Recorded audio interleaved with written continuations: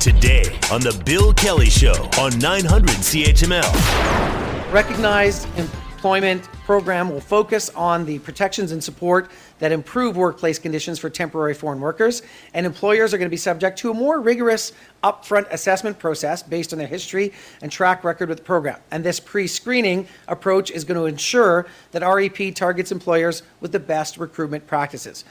That's Federal Employment Minister Randy Boissonneau making an announcement the other day about improvements. They say to simplify the temporary foreign worker process. I mean, we know we need workers. Employers are telling us this all the time. This may be part of the answer. But it's a complex situation here. This is not just let's move on to this and okay, everything's happy now. Joining us to talk about this is Moshe Lander. Moshe, of course, is a senior economics lecturer with Concordia University. Moshe, good to have you on the show again. Thanks so much for this. Good morning. As I mentioned, it's not just, okay, let's make this easier now for employers to bring more people in, and we all live happily ever after, because there are existing problems with this system, but also with some people who are abusing the system that I don't know that this legislation necessarily addresses. I mean, we've heard stories about people who are underpaid and mistreated as temporary workers. There's a lot of work that needs to be done on this file, isn't there? There is. And this is, a fundamental economic trade-off, right? That if you want to try and simplify something, then it's usually going to mean that things fall through the cracks, or there's always going to be anecdotes where something goes wrong, right? One size fits all doesn't fit all. But if you try and do it on a case-by-case basis, then you tie things up in paperwork, and each case has to be investigated thoroughly to be safeguarded against these sorts of issues happening, and that takes time, and it creates these labor shortages. So it's finding the right balance, and unfortunately, even when you pass legislation to say this is the right balance, next week the right balance might be something different, and so it's what drives employers and employees crazy. Which is why I assume when the minister was making the announcement the other day, he used a phrase a couple of times, which I think maybe underscores what you just said.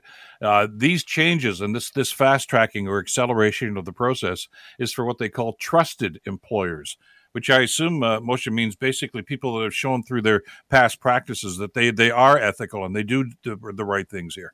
Yeah, they have to have, I think, a minimum of 3 positive reviews in the last 5 years. And so somehow that is the magic number, I guess, that ensures that there's not going to be problems again. But, the thing, Bill, is that anytime you create these sorts of rules, right, there's always the unintended consequence. So let's say that I need 3 positive reviews in 5 years to get this fast track.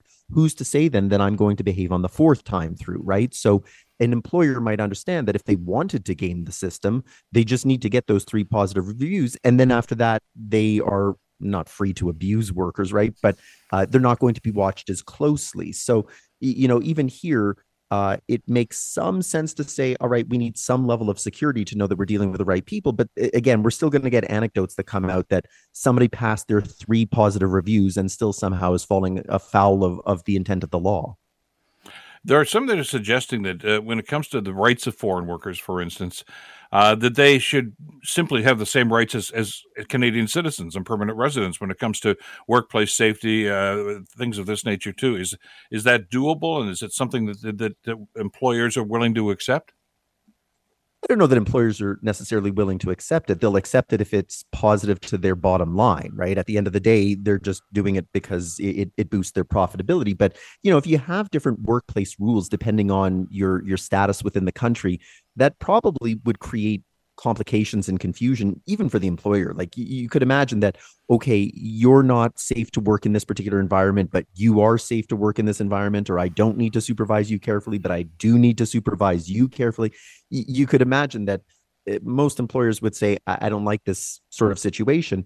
I guess one way around it then is that if you're hiring foreign workers to only work in particular jobs, then maybe the supervision of those jobs could be laxer. But again, the public blowback, if that comes to light, it comes down to just a business decision. But I think the intent that anybody who's working in this country should be protected with the same rights as anybody who lives in this country seems reasonable. But to that end, even if there's oversight here, and even if there are, protocols set up for people that feel as if they're not getting a fair deal, whether it's wages, whether it's working conditions, or whatever the case. There are places where they can go, but do the workers themselves know about this? I mean, do they know who to call, or are they concerned with the fear of reprisal that okay, I'm going to lose my job, or any number of different things can happen? I mean, I know we're painting a pretty bleak picture here, and it's not always that way. But if it is there a process in place for them to follow? There is, but again, even if there's a place to follow up, it's not necessarily the follow up comes within minutes or days, right? So again, anecdotally, we can hear these stories that for the last 3 years, this particular worker has been trying to get some sort of compensation or some sort of retribution against an employer that abuses them, right? So even in that case, then what is their situation during that period where there's an investigation going on? Can they continue to go to their employer? Do they have to find a new employer? Are they going to be kicked out of the country? If they're kicked out wrongfully, is there going to be a lawsuit? Like, there's so many possible things that can go wrong, but that's the nature of when you create any legislation that covers hundreds, if not thousands, if not millions of people, you're always going to have a distribution where one extreme or the other can start creating all kinds of chaos that usually forces the change in legislation, right? Exactly. We've talked about worker shortages, and employers have been talking about this, since the pandemic, really, and it seems to be ongoing. Do you see this as a step in the right direction to try to fill some of those holes? It's a step in the right direction. I think that we're still very, very closed when it comes to allowing workers in. I mean, if I'm going to create the simplest legislation out there, it's as long as you follow Canadian laws and as long as you pay your taxes, the door is open, right? To me, the bigger problem is that when you start to create carve-outs and when you start to create exceptions for this and exemptions for that, it becomes more complicated and it becomes possible to game the system, whether you're the employer or the employee. And that's when people fall through the cracks. But I think that a broader problem is that even within simplified legislation, are municipalities ready for the foreign workers to be coming into the country, right? They're still going to need healthcare services. If they're coming with children, they're going to need schooling. You're going to need housing, which of course is a major issue in this country. And so I think that whatever the legislation is, municipalities are not ready, and they've shown themselves to be not ready for when people do start showing up. More to come on this one, to be sure. Always a pleasure, Marcia. Thanks so much for this today. Anytime. Marcia Lander with Concordia University. The Bill Kelly Show, weekdays from 9 to noon on 900 CHML.